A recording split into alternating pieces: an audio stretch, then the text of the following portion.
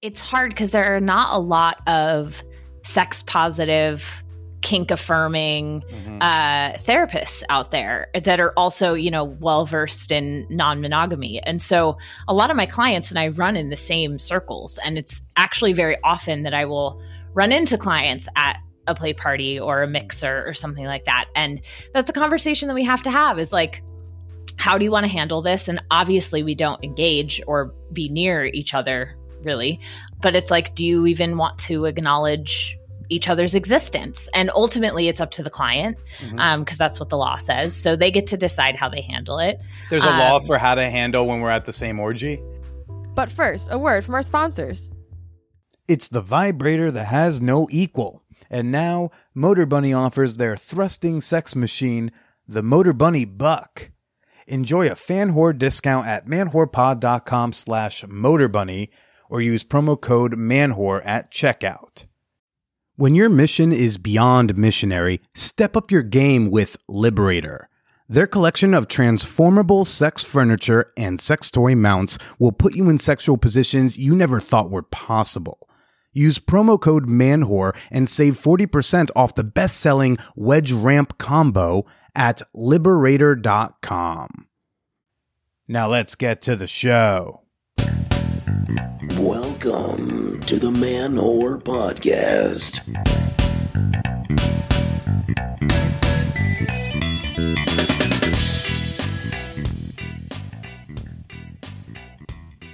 What's up, all you peepin' Toms and Jill and Janes? Shout out to the Frisky Fairies and Subby Hubbies. This is Billy Presida, and you are listening to the Man Whore Podcast.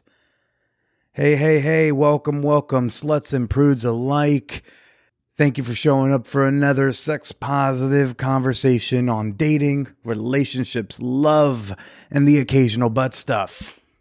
This week on the pod, I have got on the very fun and very kink-affirming, poly-friendly, residential, sex-positive therapist, Rachel Wright. Love her on Instagram. She's very fun over there. Had such a blast chatting with her. I'll get to her in a little bit. You know, you love a good expert person with a theater background. Makes for a great guest, right? Yeah, Amanda Loy a few weeks ago, same thing. Can we talk about money for a second? I don't make a killing doing this podcast, but I hustle together a living. That doesn't involve me having to go to an office on Tuesdays where I have to listen to Cheryl tell me about her big trip to the Cheesecake Factory, right? It's just a life I never really wanted. And I always make sure to pay my taxes. Some of my sponsors, some of my side hustles, they give me W-2s and withhold or whatever. But, I usually got to write like a check for $3 or $4 grand every year, whatever. And again, I'm not Tim Dillon over here, but I'm making enough for renting condoms. That keeps me happy. But my accountant came back to me this past week and saying, I got to owe the government like $9 grand.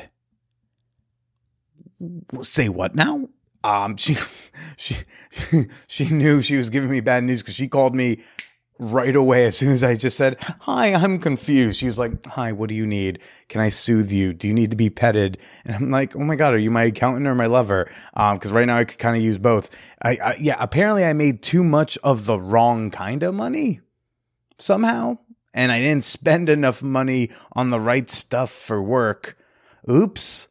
I tell her this can't be right. I'm like, what's going on here? And it's like, oh, well, apparently I also made like $4,500 on the stock market, which is weird because I'm like break even on my portfolio. I'm so bad at the stock market that I owe thousands of dollars on money I didn't make. This is why Kramer on CNBC was worried about retail investors not knowing what we're doing when we were busy buying GameStop and AMC, going to the moon. He was like, you have no idea what the fuck you're doing. And he was right. There's some sort of wash sale rule that I did not learn on Reddit when I was busy getting stock advice from people who call themselves apes. I guess that has something to do with like selling stocks at a loss, but then rebuying a similar stock or the same stock too soon, so then the loss doesn't count. And since I was treating E-Trade like an online casino, I bought and sold my way into like most of my losses not counting. So I got to pay taxes on thousands of dollars of sales where I didn't actually make money because all the money that I did lose that counteracted it don't count as write-offs. join my Patreon? I'm not good with money. It's a good thing that the U.S. government's a good creditor to owe money to, but like, motherfucker, $9,000. So anyways, I'm sure I'm going to get a lot of unsolicited tax advice that I can't currently use, but it's a good thing I'm good at sex and talking about sex and troubleshooting my mom's printer. 'Cause they're not very profitable, but they typically get me through life okay, except now I might need to sell my pegging virginity for like about $9,000 if anyone's interested. I will grin and really fucking bear it. Shout out to Noxy DE on Apple Podcasts, who wrote a kind review. 5 stars, mind you. Didn't fuck around with 4 stars, even if that's her truth. Thanks for the 5 stars. Noxy DE wrote lately, so good, every single week. Billy Procida is not only smart and funny, but he's also insightfully curious, sexy, and authentic. With great guests and very informative content, I look forward to the weekly episode drops of his podcast. Thank you for the kind review, Noxy. Thanks to all of you who have been showing up lately, dropping some 5-star ratings. Some of you taking time to write a review. It means a whole lot. And if you can leave a rating and review over on Apple Podcasts, I know Spotify is now doing podcast ratings. You can give me 5 stars over there as well. Much appreciated. Before I get to this week's guest, Rachel Wright, let's do a quick fan whore appreciation moment. Okay. This is the part of the pod where I like to give a shout out to some of the members who are supporting me on Patreon. I want to give a shout out right now to Jacob JJ out in LA. Thank you for supporting the podcast, man. Thanks for enjoying the show. Hope you enjoyed peeping on us in the peep show. What up? Fan Whore Nation, it's a sexy country. I'm recording this now on Titty Tuesday. It's been quite good. Which, by the way, folks, this hasn't been too much of a problem, except someone was being pissy lately. To be in the peep show, you cannot be anonymous to me. I gotta know who you are. So when people join, if they don't naturally put their like real information in their details on the Patreon, and they message me to get into the peep show, I always got to be like, hey, can you give me some links to social media of yours or a picture of you with your license, just something so I can confirm you are who you are, so that even though other people don't know who you are, if you misbehave, I know who you are. It's how we keep the community safe. So this guy was getting all pissy that like I wouldn't let him perv on the nudes of my listeners anonymously. And then he was like, you should offer a refund. I'm like, dude, I'm not blocking you access to the peep show. I'm just responsibly asking for information. Like, if you want me to mail you your merch at the $10 tier, I need your address. I don't put a disclaimer that I need your address to mail you something. It's just part of getting that reward. And part of getting the reward of peep show access is knowing who the fuck you are. Just a heads up. Now I've officially said it, Jacob. Different Jacob, interestingly. Both are Jacob J's. Both are different people. And you know how I was able to confirm that? Because one of them sent me their info and the other one was sketchy. Oi. Folks, Patreon is the best way you can support the podcast and the work that I'm doing here. If you want to support this whore boy and keep this podcast going well past 8 years, become a member today. You can join for as low as $2 a month, and I am, for the month of April, during my podiversary month, I am running a special deal on annual memberships. Annual memberships. You pay up front, you get the whole year, don't got to worry about monthly debits, and if you do an annual membership in April, you get 2 months free. So support the podcast, become a member today at patreon.com/manwhorepodcast. My guest this week, Rachel Wright. She is a super dope therapist, but also does great sex ed content on Instagram. Highly recommend y'all go follow her. She was a blast to chat with, and she has quite some stories, including a pretty tough story about cheating that we don't all always want to admit to. We all want to share the fun, happy, sexy, silly stories of dating, but not as many of us want to admit when we fucked up. So, kudos to Rachel for sharing a story where she is not being the good person in it. Let's go chat with Rachel Wright. Motor Bunny is a longtime sponsor of the Man Whore podcast. We're big fans of this Right on Top vibrator, and you will be too once you get one. It's basically like a boat engine with your choice of dildo attachment on top. And they got a whole lot of attachments. I mean, they got the big veiny dick. They got the dicks that don't look like dicks, but they're phallic. They got the ones that, they got a double penetration one for y'all that do have two holes down there. The Motor Bunny Original, a classic, but the buck is going to make you feel like you actually own a fuck machine. If you've ever wanted to watch your partner get fucked by someone, but you're a little anxious and nervous to actually bring in a someone, well, there is something you can bring in the meantime, and you can get $50 off your Motor Bunny buck or the Motor Bunny Original, which I still highly recommend. Big fan. But you can get $50 off a Motor Bunny of your choice when you use promo code MANWHORE at motorbunny.com or visit manwhorepod.com/motorbunny. They did tell me they want you to use the direct URL, but for some reason you can't remember manwhorepod.com/motorbunny. Just remember promo code MANWHORE. As we age, our bodies are changing.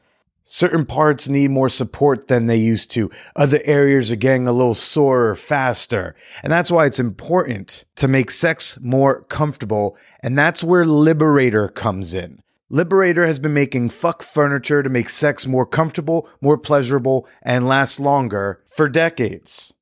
Their best-selling wedge ramp combo gets you in the right positions just a little easier, just a little bit more comfortable, which means you're ready to be in that position longer and harder. And you can get 40% off Liberator's wedge ramp combo when you use promo code MANWHORE at liberator.com.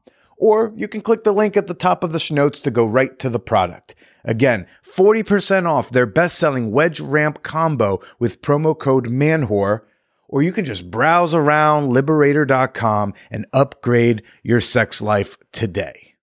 Now let's get to the show.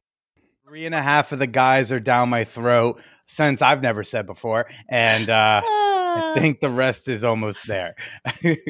Beautiful. Yes. And so, wait, you're a psychoanalyst or as well? Psychotherapist. Yeah. There's too many words. Psycho. I know. I know. I just got introduced to a toxopharmacologist or a pharmacologist too. Yes. I was like, this is too much. That one's scary because he was like, you could just tell him what you need and he'll write the script. I was like, he doesn't even have to know about my childhood. That seems dangerous. Yeah, for sure. So I'm a licensed therapist, basically. I have my master's in clinical psychology. The official license is a licensed marriage family therapist. Okay. But because each state has like different names and terms for the licenses, a lot of licensed folks will just say licensed psychotherapist because it's blanket statement of like your run-of-the-mill therapist. Just another good argument against states' rights, in my opinion. So it's so obnoxious. It is absolutely obnoxious. I'm in the field and like I will see people's letters after their name and I'm like, what?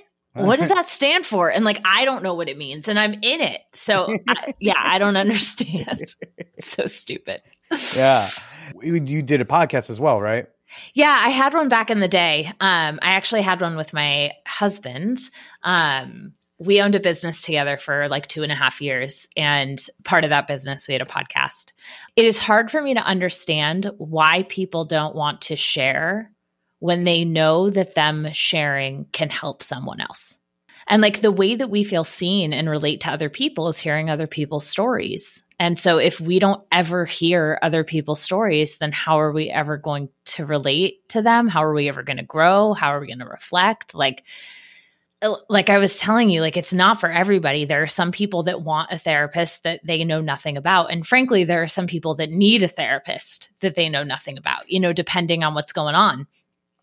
So I'm not for everyone, for sure.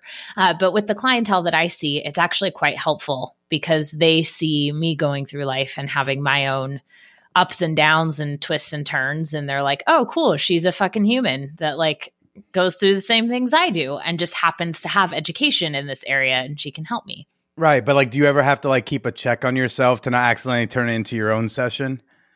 No. No. When I'm in therapist mode, I take up zero space. Like it is 100% the client. Oh gosh, that's a huge level of like self-discipline, because I'm such an excited sharer that, like, if somebody accidentally asks me a question, oh boy, you better give me a time limit, because like I will happily tell you everything. Yeah, totally. It's actually like one of the first classes in graduate school. I call it therapy school, but it's not called that. It's just a master's program. In therapy school, they really teach you how to, what kind of pop culture calls like hold space. It's truly a skill of not taking up space or interrupting, or even doing things like handing someone a tissue box while they're crying, because the subtext of that is stop crying. Really, when we do it, we're just like, here, help clean the snot off your face. Like it's done with like a good intention, but Right. The way that some people can receive that is like, oh, I need to stop.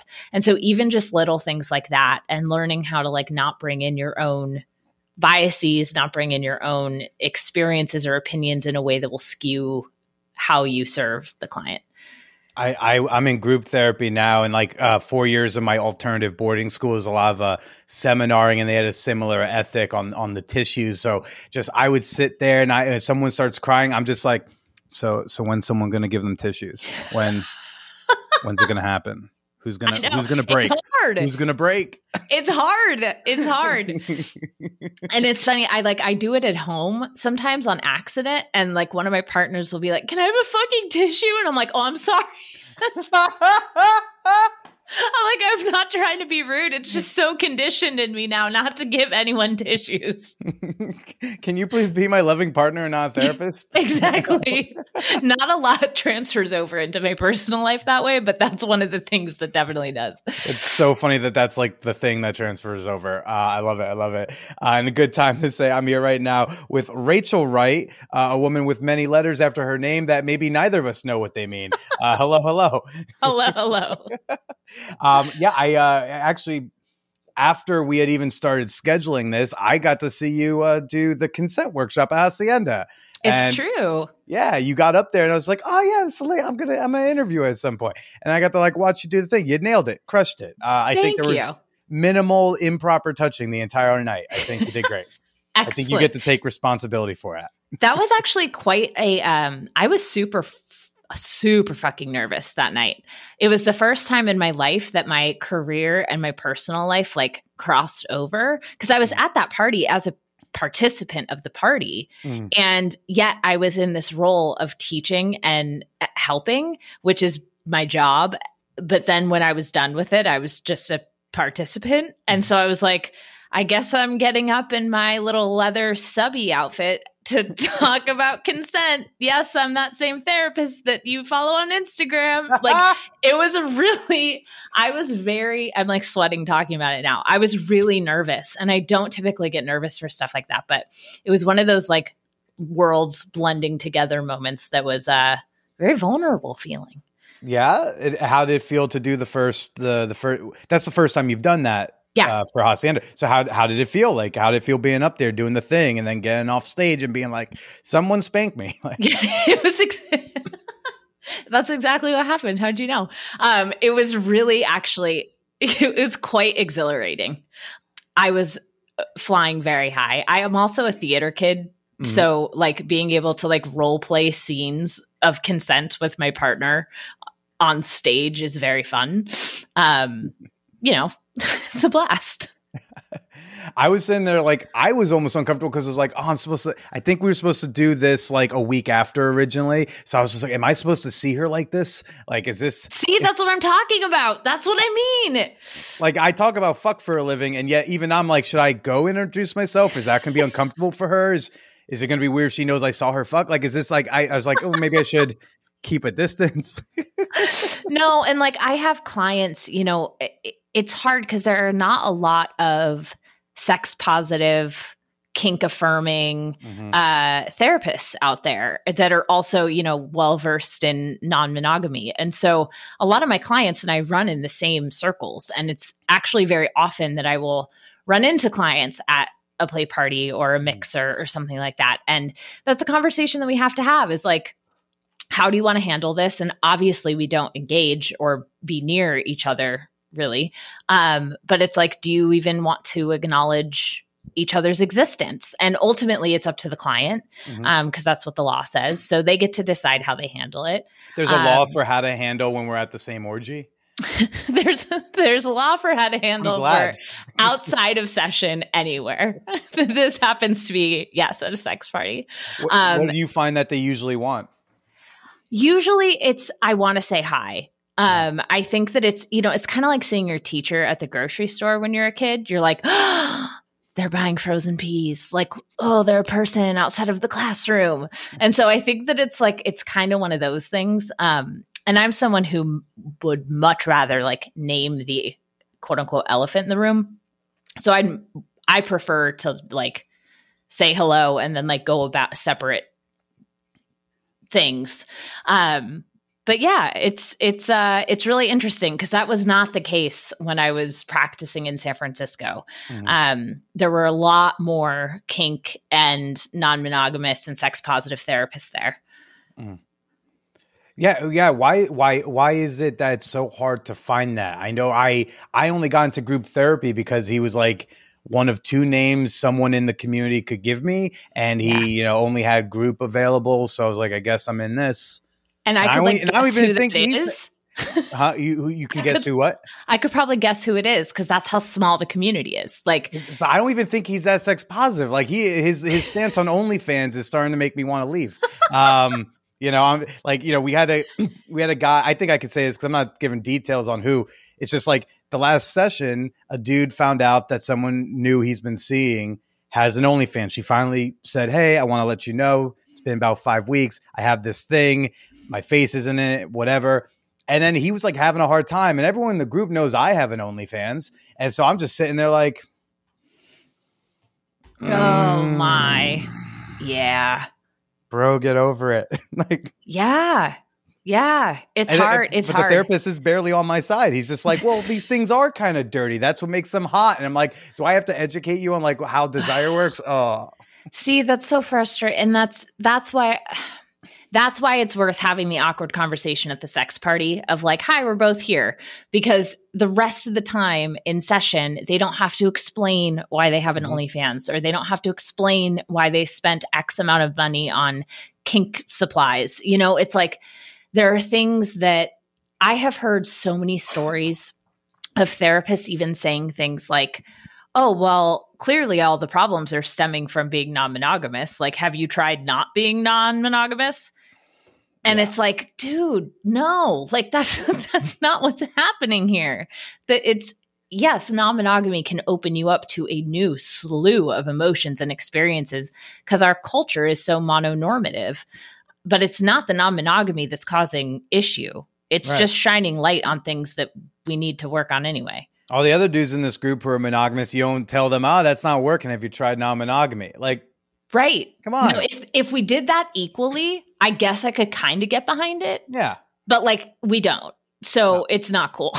Yeah. No, I would love to, to know about the therapist is helpful for me because again, like you said, it helps to know what they know and know what I have to explain. I have a new therapist. I'm seeing him on the DL. Don't tell my group. I won't. Secret safe with me. Seeing him twice a week, one-on-one, see how it works. But so like he recently revealed that he listens to a comedy podcast I have been a big fan of, and it lets me know he knows some basics of the comedy scene. And I was like, okay, cool. That we can speak some similar language right now. So I'm always looking, when I look for a therapist, I'm looking for someone who is queer friendly, poly informed, kink informed, all that stuff. And it is interesting because if you can find one or two of those things in somebody, you usually kind of got the whole package. Yeah. If you find someone who's like, queer friendly and kink informed, I can't imagine there are many who also then go, but that poly thing is weird. Yeah. No, that's true. That's true. The only thing is there's a difference between being non-monogamy or polyamory informed and then being polyamorous or non-monogamously educated and like actively understanding. There's like, I asked my new guy to like read a few things if he ever has. I was like, I don't mean to assign you homework, but if you could like read an article once in a blue moon, that'll make me feel better because I know you're at least trying to get it. Exactly. Yeah. And for me, like, it's important that my clients, I think it's important that my clients or potential clients know that I am non-monogamous. So if that goes against their own set of morals or whatever, you know, they can decide if they want to work with me before, and they're not coming in and then like 15 sessions in, they're like, you have 3 partners? And like, you know, run out the door crying. Like, I don't want that to happen. So I want people to know who I am and have them make a true informed decision on whether or not I'm the best therapist for them, because I'm not for everybody. And like I said, I couldn't see everybody anyway. Yeah. So between seeing your caseload plus the 3 partners, are you just exhausted? Yeah. Yes. Yes. And, you know, I exhausted in the best way. Sure. I really love my work.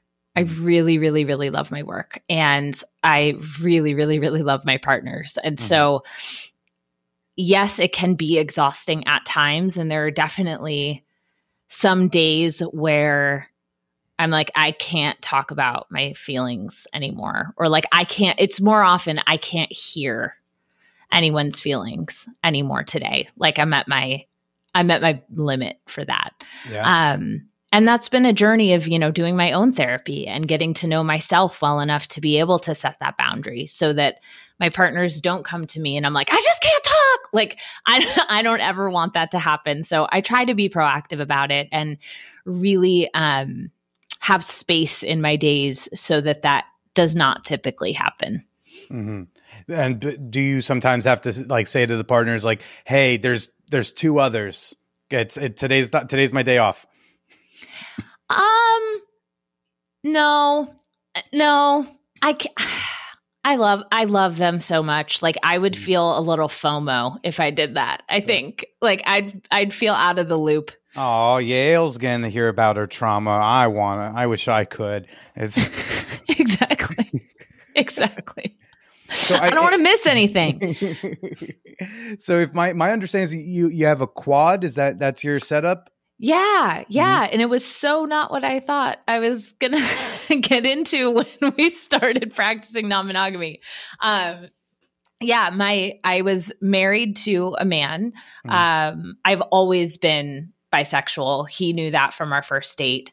And we both agreed that at some point monogamy was not going to be for us. And we kind of would check in like every 6 months, every year or so, like, hey, what do you think? And we're like, no, we're good. We're good. No, we're good. And like, eventually we got to one of the check-ins and it was like, hey, what do you think about trying that thing out that we talked about back in the day? And so we started dating separately, dating individually, dating as a couple. And we wound up meeting these 2. And instead of having it be like 2 couples that, you know, swap or live separately and like date and whatever it was about the 4 of us, it was like, oh, this is our new family. And it was just not something that I would have ever thought. So yeah, now I have 3 primary partners.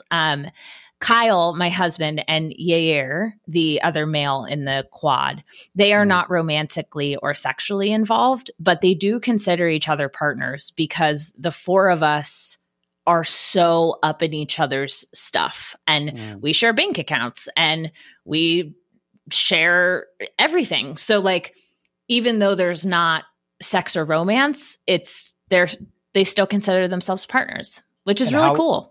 That's wild to me. How long have y'all been together in the squad? It'll be 2 years in a couple days. Oh, whoa. So like, I'm sorry. I'm looking at my calendar. March 30th, 2020. What happened? So we met because an organization that we were all a part of at the time, couldn't meet in person. And they started WhatsApp chats when lockdown first happened in New York.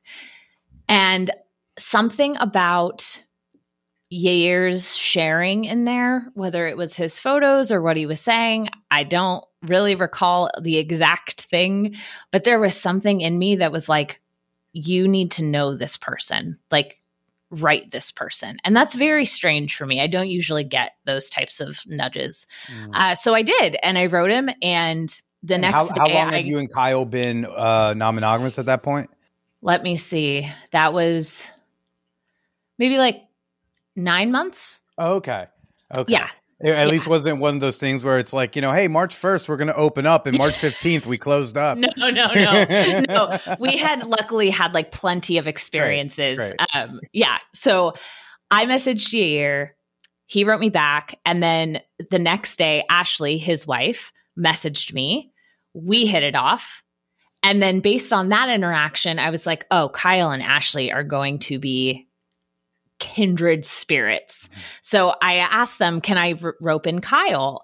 And we all got on a group chat, and we have literally not talked in that group chat every day since then. So we dated at the beginning of the pandemic, and we couldn't touch each other. We had dates outside 6 feet apart. You did those. Yeah.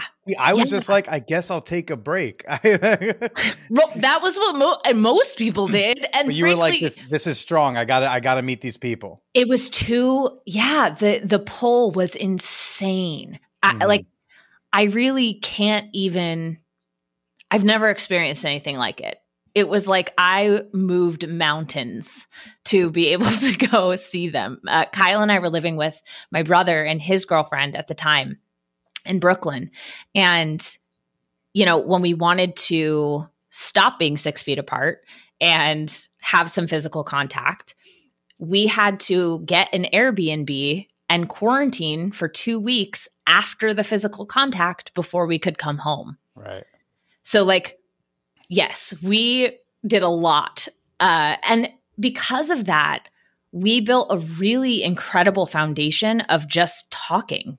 We talked for fucking hours and hours and hours and hours before we could even touch fingertips. Yeah. So it was really, really unique, really cool. And here we are. I might compare that to I was thinking about this recently, the daytime date where there's no sex afterwards. The woman I've been seeing, we had 2 or 3 dates in the daytime. There was other than kissing at the end of the date, there was no let's maybe go hook up. No, it was all daytime. So it's actually just talking and getting to know each other, not talking and figuring out when to invite someone home. And I think there's just a different base you build. Not that one's better or than another. Just idea there is a wholesome base that gets built when it's like that. And I agree with you that one's not necessarily better than the other. I, however, am a very physical touch person. I'm even with friends, friends, family. I said I was a theater kid, right? I'm just, I talk with my hands. I touch people that I'm talking to. So it was really, really hard not to give them a hug. And as things were progressing, we started I remember buying Ashley a sex toy as a surprise. And I was the note said we can use this at some time. We didn't even know. I hadn't even kissed her. And I was trying to kind of flirt and move it forward, without being able to, it was wild. How long between that group chat and finally the touching? I think it was 6 weeks, if I'm remembering correctly. Okay. Yeah. And was that first touch date, was that also a sex day, or was that first time just hey, we're going to go get coffee, but this time we can hug at the end? No, it was we want to have sex now. Okay. And what was that night like? I got to imagine it was explosive. Yes, it was. It was insane. We had a couple nights together. I think it was two or three. Yeah. 2 or 3 nights. Well, if you're gonna break the seal, get some time in. Exactly. And it was wonderful. It was just, it confirmed everything that we were experiencing without any physical touch, and just affirmed the entire thing. And yeah, we've been together ever since. And, you know, it's not all sunshine and rainbows. We're all adults with personalities and needs and wants and feelings. And it's a lot of feelings and needs and wants going on here. But I wouldn't trade it for anything. And I love them so much. Aw, that's wonderful. Yeah, What do you date outside of the quad? We do. I actually haven't yet since COVID. I just got back onto Field recently, which has been fun. Welcome back. Thank you. Yair has another partner that he sees as often as possible. She also happens to be a wonderful friend of mine, which is really cool. And Ashley and Kyle have not dated either since COVID. So we're kind of all easing in at our own pace, getting back into the scene. Absolutely. Yeah. And, you know, going to the parties is certainly helps. Yeah. Gets you in there. How long have you been going to parties like Hacienda? Not long, actually. Kyle and I went to our first party, I think like 6 months before the pandemic hit. And we only went to 2 before that. So not super experienced in that space. You know, it still feels very like, oh my God, we're at a sex party. There's people having sex over there. And like, it's really fun for me to feel that because of my work, I talk about so much and I have heard so much. And like, there's not much that can shock me or, there's just not much that's like, and so to have the experience of like, is really fun for me. Yeah, my girl's starting to like get some shock of this whole world a little bit, particularly in realizing in the dating of it all that it sucks sometimes to be out dating, especially among like polyland people, because I feel like there's some just extra elements there because you have like a different level of poser that kind of like sometimes goes through a scene. I gotta imagine you have some horrid poly dating stories. Yeah, I mean, honestly, most couple dates, except for one that Kyle and I went on together, were pretty icky. A lot of like, oh, we only date together and we only play together. And then we would start a group text with the 4 and like the guy would text me on the side. And I'm like, Oh. So that would be like a no-go. And that happened a lot. What do you think that's about?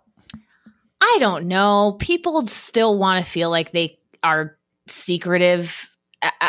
There's something about the secrecy that some people really enjoy. I'm not interested in partaking in that. I live my life so in alignment with agreements and in integrity with what I will say I will do. So I've done enough of that in my past. I don't need to bring that into my polyamorous life. Oh, did you used to be a secretive person, Rachel? Did you have some struggles back in the day? Yeah, the struggle being I was a polyamorous human that was stuck in a monogamous society that didn't understand that my brain was fine, that it was the relationship design that was broken. You know, I was a serial monogamist. I cheated twice. Only the fact that it's only twice is honestly like baffling to me, truly, which is sad to say, but it's true. I didn't know how to get out of relationships. I didn't understand why I couldn't go like see what it was like to kiss this other person and still be with this person I had been with for like 2.5 years and loved dearly. But I didn't have the language for it. And I didn't, you know, I was like a baby. I had no clue. It wasn't until my master's program that I even learned about non-monogamy. They taught that in the master's program? Yeah. Yeah. Mm-hmm. And what kind of trouble were those two cheating incidents? Like, how did those come about? And what's going on in your head when they're happening? Even when some people panic, even just realizing they're attracted to somebody else, let alone following through. Yeah, I think in both cases. So the first one, I was really young. I was in high school, and I remember thinking, why can't I have both? Like, I'm not, and the thinking at the time was like, I'm not getting married. Like, why can't I date both people? And no one really had an answer for me. I remember asking my friends, but never bringing it up to like my mom, which I honestly could have now looking back. And then the other time, I was a bit older. I was in my early 20s, and I was living with a partner, and he was a great friend, and that he became very platonic. And what wound up happening was I met someone else who was in a very similar situation as me. And he was also feeling a platonic only relationship with his monogamous partner. And we kind of bonded over that and had this affair that was really fucked up. Like, it's I would say it's the worst thing I've ever done. Like, as a human offense to another human, that was the worst thing I've ever done. Is it like more or less worse than like slapping a host at the Oscars? No comment. No. But so what I want to turn it back just a little bit to, when do you realize it's platonic, and how does that look different than what it was before? I realized it was always platonic. And I think that that's what was so hard about it, is this gentleman in particular, he was truly my best friend. And I loved being around him. I loved spending time with him. We would sing musicals together. And such a sweetheart, giant heart, biggest caretaker. And the sex was fine. But I wasn't really old enough to understand that it wasn't good. So it was this realization of like, why don't I want to have sex with my partner? Like, I like sex and I don't want to have sex with him. What's wrong? And then having that realization of like, oh, I just don't want to have sex with him. Like, I could stay with him platonically, but like, I need something somewhere else. And if I had had the language, who knows? Like, who knows if he would have said like, yeah, let's explore this non-monogamy thing. Like, that could have been the case. But yeah, it was not good. The other guy was engaged. It was fucked. It was really the worst thing I've ever done. What was that first time you crossed the line like? We were so we lived in the same apartment complex. If anyone is listening to this and knows this story, yeah, we lived in the same apartment complex. We all would have told you that's the first rule of cheating is don't do that. Right. And this was in Southern California. So the weather was consistently great. And we would go to the jacuzzi all the time. That's rule number 2. I mean, you're really going down the line. I'm telling you, this was like a recipe for fucking disaster. Yeah. Did you not get the cheating book? Because like they have it at the library. I thought you all knew. Yeah, right? I know. I didn't read up on how to appropriately cheat on my partner, who I didn't have the courage to just break up with. The first thing that crossed the line was we were in the jacuzzi, and the jets came on, and I haven't thought about this in so long. The jets came on and it like pushed me. You know how sometimes you get like a wave in water and like your body moves without you moving it? And my thigh rubbed up against his leg. And it was completely unintentional that first time. Yeah. And my entire body went into like, oh my God, I want sex again. Yeah. And it was that feeling that I hadn't had with my then partner for so long.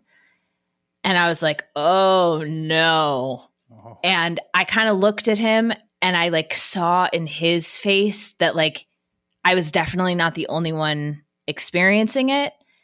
And then we kind of like went on opposite sides of the jacuzzi and like nothing happened for a little while. And I don't really remember how things progressed from there, but they progressed and they progressed and progressed and progressed and progressed. And I got out of that relationship because he found out that I was cheating on him. And I got what I wanted by hurting a lot of people. And it sucked. And it was a giant learning experience for me. How'd he find out? Someone saw us in the apartment complex because duh. Yeah, duh. And they shot him a text that was like, hey, check out where like Rachel's going when she says she's going somewhere. Put the boy out of his. Don't give the man homework before he gets heartbroken. Just tell him. I know. I saw Rachel with somebody. Don't make him have to go buy detective gear. And he's got like, oh. I know. And he's such a good guy.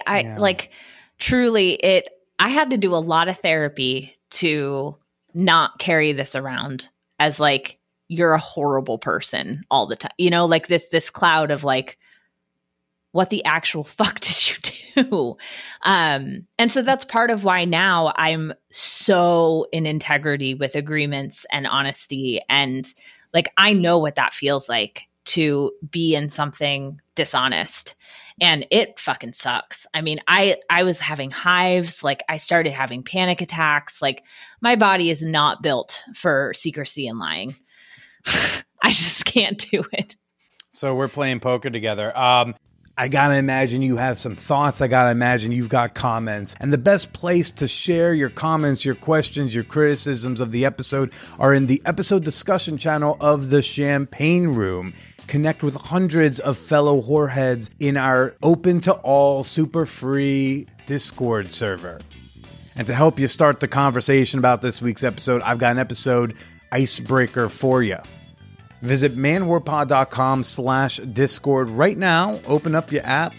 Get on into the episode discussion channel. You got the Champagne Room open? You're in Discord? Yeah? You got to set it up okay?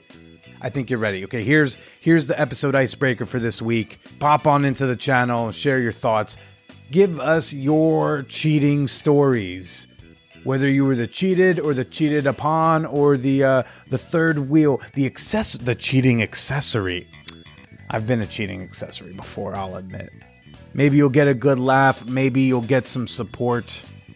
Maybe you'll get the nice feeling of knowing that you're not the only one. Again, share your cheating stories today at manwhorepod.com/Discord. All right, now let's get back to Rachel Wright.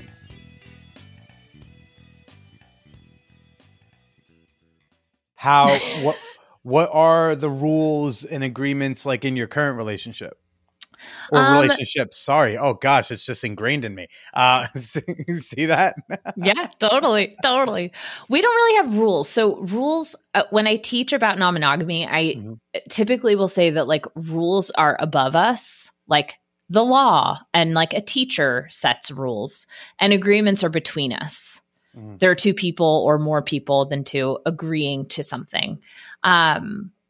So like one of our agreements would be using protection with people outside of the four of us. That's a really strong agreement, you know, and then there's like ones that change and we come back to, or adjust. You know, I just recently made a newish agreement with Yair about letting me know when he's on his way home from a date. For some reason, I was getting very anxious around not knowing if he was like home and alive. Like, what if he was in a car accident and I'm asleep and then I don't know until the morning? And so like just getting a text that says like, hey, I'm on my way home, totally got rid of that. So now we have an agreement that he shoots me a text. And for contrast, Ashley didn't need that. She didn't need the "I'm on my way home" text, and But so you don't need the "I'm on my way home" text from Ashley. well, she hasn't dated yet, so I don't know. Okay. Yeah. Gotcha. No. I think I probably will.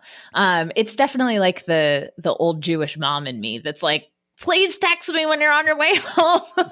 Are you dead on the side of the road? And that comes from something not even having to do with non-monogamy, right? That's just like in general, if you're out past midnight, tell me when you're on your way home because I love you. Like, Aww. yeah. So that's an example of a couple. Do you all have any agreements that like aid anyone in managing their own jealousies? For example, like I know of couples who might say like, well, no sleepovers, or like generally let's not do sleepovers because like the idea of you snuggling with someone makes me feel a little like hurt or whatever. Like, do you guys have anything like that? So we try not to create agreements that are to avoid uncomfortable feelings. We try to talk about the uncomfortable feelings and work through the uncomfortable feelings rather than trying to limit the behavior of one of us in order to avoid it. So we'll definitely talk about it. We will ad nauseum. I mean, literally, we will talk for fucking ever about certain things. And that is still worth it to all of us than to just say, well, this is too uncomfortable, so no. Is there an example of something you might work through that you otherwise could have had this particular rule for, but instead of having this rule, you said we're going to talk about it? Yeah. The first thing that comes to mind is actually was pre Yair and Ashley. Kyle and I had a no sleepover rule. And we did that at first because of exactly what you're saying, like the idea of kind of this like overnight snuggle robe. I don't even know what robe. Wow. And that changed very quickly. Yeah. That changed very quickly. One that we never changed until Yair and Ashley was Kyle and I had an agreement that we would never host. So like our bed was our bed, and nobody would come over. That changed very quickly with Yair and Ashley, but it didn't before. I had a partner for like 6 or 7 months, and every other week we got a hotel room and would have a sleepover. Yeah. And it was great. We went to the same hotel every time. He called the gift shop area our pantry. It was like, it was a really fun thing. And yeah, I mean, looking back on it, it was absolutely definitely to avoid feelings of discomfort, but we don't really do that anymore. My partner, she's very new to non-monogamy. We've been seeing each other about 10 months. And, one of the things I always keep reminding her is that like any agreement we make doesn't have to be a forever agreement. Yes. Both like on my end, where if I feel like it's restrictive, I can always remember this is not a forever thing. Yes. We can always revisit this. And same on her end, I'm like, if something feels icky after a few times, don't freak out. We just come, we can talk and renegotiate. I mean, I feel like the word negotiation can feel icky when it comes to relationships, but I mean, like that's what it is. Like we're renegotiating the contract, the terms of this relationship or these relationships. 100%. So like, for example, why did the sleepover rule get overruled? I really wanted it. And so I fought for it. Yeah. And, Kyle was gracious enough and courageous enough to have that conversation and to really work through what was coming up around why not. Something that we do is when we create an agreement, we will often set a time to come back to it intentionally. So not just like, let me know if this is still working for you at some point in the future, but like periodic renewals. Yes, exactly. Yeah. Exactly. I have clients that literally have a shared note of like pages and pages and pages of agreements. And it's like the date that it was made, the date that we're coming back to talk about it, because we all evolve and change. And, if you've never been to a sex party, for example, you may have an agreement that you're not going to have penetrative sex with anybody else at your first party. Mm-hmm. Well, it would probably be good to check in after your first party to talk about the second party. Sure. And after the second one to talk about the third one, right? And so it's like giving each other the space to grow too. Now, what do you feel about, because we actually had this rule at that hacienda where you gave the workshop talk. What do you feel about when one person is all of a sudden like, I think I do. Do you want to play with this person? Now, I'm of the mindset, like if you make a rule at the party, like, hey, we're not going to have penetrative sex with other people.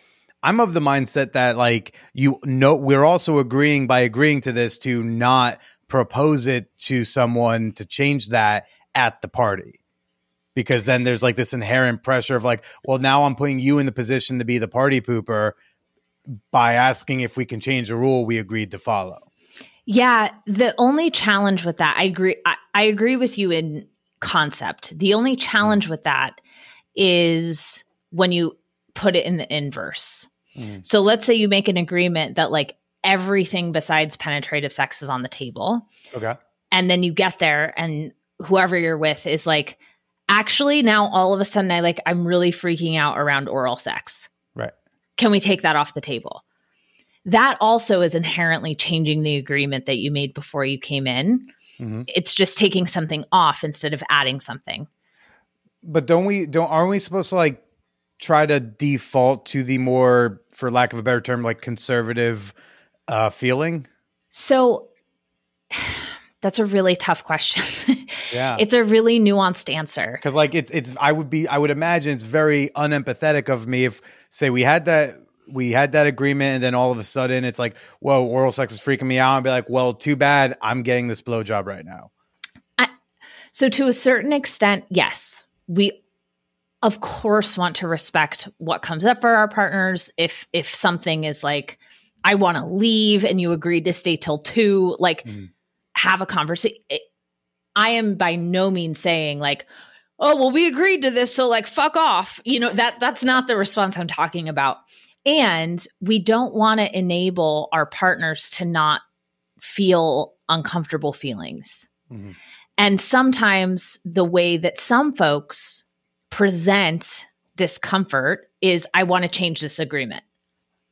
And really what they're saying is, I didn't realize I was going to be this uncomfortable. Can we talk for a minute? And so while I think it warrants a pause, is what it is. And actually like stepping aside and having a conversation. And on the flip side of that, in that same way, if somebody wants to change the agreement to move the other direction, that can also be a conversation. Mm-hmm. It's important that the person who feels quote unquote the most comfortable doesn't start to feel shame for being themselves. Mm-hmm. And if we go by this default of like, I will only go at the pace of the quote unquote like slowest or most uncomfortable person, that person isn't going to have the opportunity to grow. Mm-hmm. And the person who's like quote unquote leading the pack in terms of like, go, go, go, go, that person's going to eventually feel resentful towards that other person. For restricting them too much. Yes. Right. Yeah. But at the same time, I imagine it's easy for some people to weaponize that type of mindset and go like, no, you got to let me get this blowjob because you said, you got to let me be myself. Okay. Totally. If I can't get blowjobs from random chicks, then, that's not me. I got to be true to me. And true me gets blowjobs. Okay. It's like... Yeah, we don't want to weaponize it. It's real. And that's why I say it's so nuanced because like people do take advantage of other people. And so there are really unhealthy, toxic, non-monogamous relationships out there. Yeah. And if you're in a generally really healthy, happy, non-monogamous relationship and something comes up for you and you want to shift something, like have a conversation. Yeah, absolutely. And speaking of the whole weaponizing stuff, can you think of maybe like 2 or 3 types that are out there on the fields and whatnot that you are hoping you avoid on this go around? Okay, there's the married person. I'm queer, so I'm using gender neutral terms here. There's the married person that is masquerading as a non-monogamous person. That's fun. Not. How can you tell when it's them? Pretty quickly. If you start asking them about their experience in non-monogamy, they don't have any. So they like very fast. You're like, you there. And like, trust your instincts with that, you know? I typically all their photos look like it's two people cut in the middle. Yes. Yeah, exactly. Exactly. And like asking them, you know, do you currently have other partners right now? You'll see how somebody handles that answer. And like, you know, if somebody asked me that, I would be like, yeah, I live with 3 people. If I asked that of someone who is married and monogamous and cheating on their partner, they're going to be like, no, I can't, no, like kind of. Yeah, kind you know, casually. So finding someone, like not hearing the lingo is also another indicator. So like, you can drop in a word early on in the conversation, like, what's your take on relationships with metamors? Or when was the last time you experienced compersion? Like, drop in a non-monogamous vocab word, and someone who is monogamous and masquerading as a non-monogamous person is going to be like, what is compersion? I love a good pop quiz. Yeah. I love it when the readers get rewarded a little bit, you know? It's like Yep, exactly. I have a little Easter egg in my profile that's like at the very bottom, well, towards the bottom. It says, if you have read this whole thing, please put this word in your first message to me. I do that on Reddit. I love that move. Right? Because how many people just see one photo and they're like, oh, swipe or heart or whatever. And then we start talking and they're like, you have 3 partners? And I'm like, dude, what? Come on. Or like the people who asked me right away, like, what do you do for work? It literally said the first word in my profile is therapist. Like, what? So that's actually the second type of person is like I am all for whatever type of sexual relationship you want to have. If you want to like go have stranger sex, that's cool. I want that person to care about me as a human. If a person can't read 4 sentences about me and are like, oh, I'm just looking for sex, what, I have to get to know you? Like, I mean, if you consider 4 sentences getting to know me, I guess then yes. This but isn't like a glory hole, man. Like this is real low shit. Like, Exactly. So yeah, that's the other type that I would be kind of wary of. And honestly, just anybody who you get a little spidey sense of like something's off. Yeah. Something is just off. Like, there are so many wonderful humans out there. And if you're getting the sense that like something is going on, just like, no, move on. You know, there's great people out there. And when you click with someone, you will click with someone. And it's fun to text back and forth. And it's fun to be in conversation. And you feel seen. And they put the word that's in the middle of your profile in the first sentence. And they do all these things and you're like, okay, that's someone who can now treat me like shit in bed. Like, you gotta earn that. And if that's your thing. and like listeners, you know, pay attention. We haven't even gotten to like these types in real life. Like we're simply talking about just like on the app. Like here's some really basic shit. We're not even talking about like how people suck once you get on the date or get in the bedroom. Oh, you know, God. Then we're not even on to the person who is lazy in bed but calls themselves submissive instead. You know, like we haven't even gotten to that. It's like that's a fun one. That's I'm a princess. No, you just don't want to do anything. Submissive and pillow princess are not the same thing. Right. The fake subs and the fake doms like really deserve each other. Truly, like go off and live in fake DS land together, please. How do you manage including the queerness, the non-monogamous, and the kink into your dating practices? I'm really upfront. Yeah. One of the things that I love about non-monogamy is that we get to meet people without the box put around us already. So like in monogamous land, you meet someone with a context. You're like, I have a person who you will like to talk about work with, or like, here's this new friend for you. Or if you're dating, it's like, I think there's a potential partner for you. Like you meet someone and there's already this context, this box around like what the relationship is supposed to be. And one of the things I love about non-monogamy is you can meet a human and figure out what is there. So whether that is I go out on a coffee date and I meet a new theater buddy, or I go out on a coffee date and meet a new dom, or I go out on a coffee date and meet, someone that I talk to once a year at the Super Bowl. Like, I don't even know, but like, it doesn't matter. It just, you get to show up as you. And then if they show up as them, you get to see what is just naturally there. And that's like, I think that's my favorite thing about non-monogamy. I've been saying that a long time. It's inappropriate to try to make a fuck buddy into a long-term romantic partner, and be inappropriate to treat someone who should be a long-term romantic partner just as a fuck buddy just because it was on that app. Like, just figure out what that chemistry dictates this is gonna be. Exactly. And so it's the same thing for my queerness, for my kinkiness, for, whatever. It's like, let me just meet the person. And if we get to that topic and then we start talking about it and we align in that way, great. But like, I don't have an interest in trying to find like, you have to check all 7 boxes of these things before I will go to Starbucks with you. Like, no, just like be a good person and we can get coffee.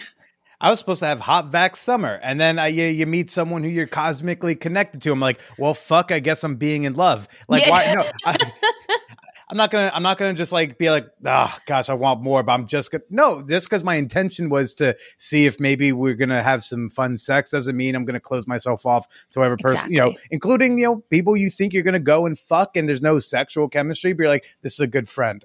This is gonna be a buddy. Yep. Yeah. I have so many people in my life that I consider friends who I went on dates with. And that is how we met. And whether there was physical contact or not, frankly, hasn't really mattered. It's like, even if there was physical contact and then we're like, oh, that was great. You want to be friends? Like, or there's not. And it's like, hey, there's just not that sexual chemistry here. And like, you're super fucking cool. And I like hanging out with you. Like, do you want to come over and watch a movie next week? It's so freeing. It's so freeing. Absolutely. Now recently, there has, and I have not designed it this way, just happens to have been, we've had like a month or two of a lot of non-monogamy, poly-oriented episodes. And something that's come up, and it's a fair point, is that you do notice that there's like a trend to kind of paint the rosy picture and, there's conversations you got to have, but it's mostly great, right? So I'm going to, out of fairness to the concepts, what is something that is really difficult about polyamory for you? Thank you for asking this, because I agree with you that it gets painted very rosy. And just like there are really hard things about monogamy, there are really hard things about non-monogamy. I juggle 4 people's emotions, wants, needs, desires every day as a baseline. Like, I wake up in the morning and there are 3 other people plus me, so it's 4. That are you doing the super king bed, or is this 2-room situation? So we really want the super king bed situation. Right now, what we do is we have like a rotating sleep schedule. Stop it. So nobody really has like their own room. They're just like bedrooms, and we rotate every 3 days. So like it's like I'm with Ashley tonight. That means I'm with Yair tomorrow. That means I'm with Kyle the next night. Then I'm with Ashley again. Then I'm with Yair. Then I'm with Kyle. Like, and it just kind of goes through.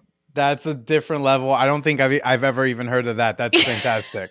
Yeah. That's incredible. But sorry, back to the negatives. We were trying to see, even within that, I'm just like, oh, look how cool that is. I know. But so let's look at the logistics behind that. Every 2 weeks, we have a family meeting, where part of which is scheduling. And it is literally on the calendar who's sleeping with who what night.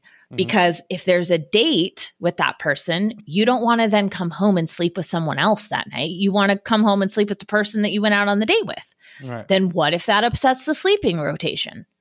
Well, then what do you do? Like, and I know that these sound like minuscule things, but if you're having a particularly challenging week, or like you're feeling more connected to one partner than another, or really wanting extra time with one partner one week or less time with another partner, it starts to get kind of murky, because you have to then say like, no, I want my 2 nights this week with this person and I will not give those up. And like, that's hard to do. It's for me, I consider myself a recovering people pleaser. And so for me, one of the hard things, and I've gotten way better at it, is really, really advocating for my needs. And saying like, no, this is what I need. Can we please talk about how I can get it, or how this is doable? And it's tough. Like, it's really tough, and there's also like, there's differing libidos, that happens in monogamous relationships and it happens in non-monogamous relationships. And it's interesting when you're watching another dyad, another 2 people have a different type of sexual relationship than either you have with one of them or like you have with a different person. There's a lot more mirrors. So it's like, oh, he does this with her. Does he do that with me? Like, or he does that with me. I wonder if he does that with her. Or does she want to do that with me because he's doing that with her? Like, there's all of these questions that pop up, and it can lead to a lot of insecurity, a lot of fear, jealousy. And again, those are all things that like, I think are important to talk through and not just set up a life where they're avoided. And some people say, well, that sounds like a whole lot of work, but it sounds like for you, there's a lot of payoff. Absolutely. All relationships are work. I say all the time, relationships are relationships are relationships are relationships. Like, our friendships are work. Our family member relationships are work. All of our relationships take work to maintain. And I am lucky enough to have 3 people that I love so deeply that I want to do that work. And I want to show up every day and consider their wants and needs and desires. And there have been some really, really hard times. There have been hard conversations, jealousy, fear. We started out as 2 couples and now we're non-hierarchical within the 4 of us. Like, that was a big shift. It's definitely not all sunshine and rainbows. And it's definitely not just like a sex party over here all the time. That's everybody's assumption, is like, oh, the 4 of you in a house, like, you just must fuck all day. And I'm like, I actually work like 10 hours a day. Like,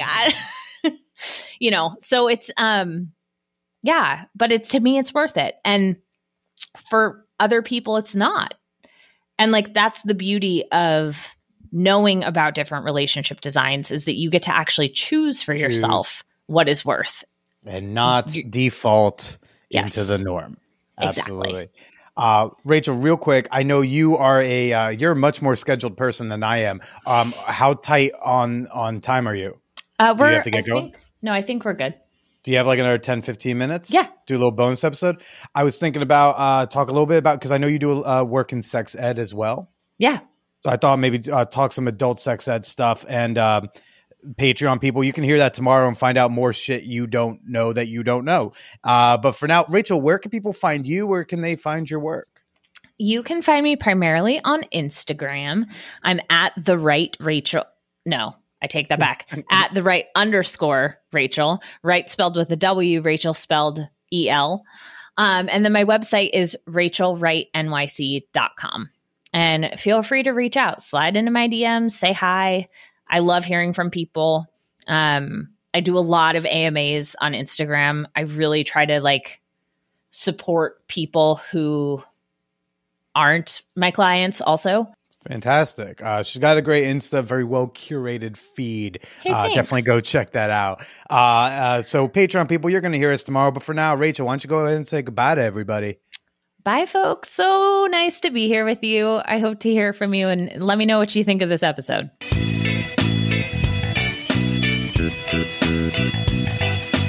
Again, Patreon folks, you're going to hear my bonus episode with Rachel Wright tomorrow. We're talking all things sex ed. She's going to share some things that you didn't realize you don't know, including, fellas, a healthy discussion about both your lack of curiosity for and your overenthusiasm towards the clitoris. And you can gain access to that bonus episode as well as over 200 bonus episodes over at patreon.com/manwhorepodcast. That's Patreon, patreon.com/manwhorepodcast. Yeah. Not the yes. Don't put that in the URL. It won't bring you there. Thanks again to Rachel Wright for coming on. That was super fun. Would again love to know your thoughts about this week's episode in the Champagne Room. You can pop on into the episode discussion channel and drop your thoughts there. And you can also connect with like-minded listeners in a variety of channels about all sorts of topics. Share photos of your pets. Talk about wellness. Debate about gaming or politics. Show up on Sundays to share your week's sexcapades in the Sexual Achievement Sunday channel. Introduce yourself today at manwhorepod.com/discord. If you need some help with something, I can give you my unqualified advice. Just shoot me an email at manwhorepod.com@gmail.com. Of course, you should be following me on Twitter and Instagram. Those are my main handles. I'm on Twitter at @TheBillyPresida. I'm on Instagram at BillyIsPresida. And if you want to help out with this $9,000 tax bill, Jesus fuck, I hope we can kind of fix that. If you want to help me out with that, you don't like the Patreon thing itself, though, I do take Venmo and Cash App and crypto. My Venmo and Cash App are in the show notes. My crypto wallet, I've never received money that way before, but if you want to be the first, I'll give you whatever is the info you need for that. Billy, shut up. Do the thing. Yeah, let me say those words so I can run away from this microphone. Everybody, hey, stay slutty.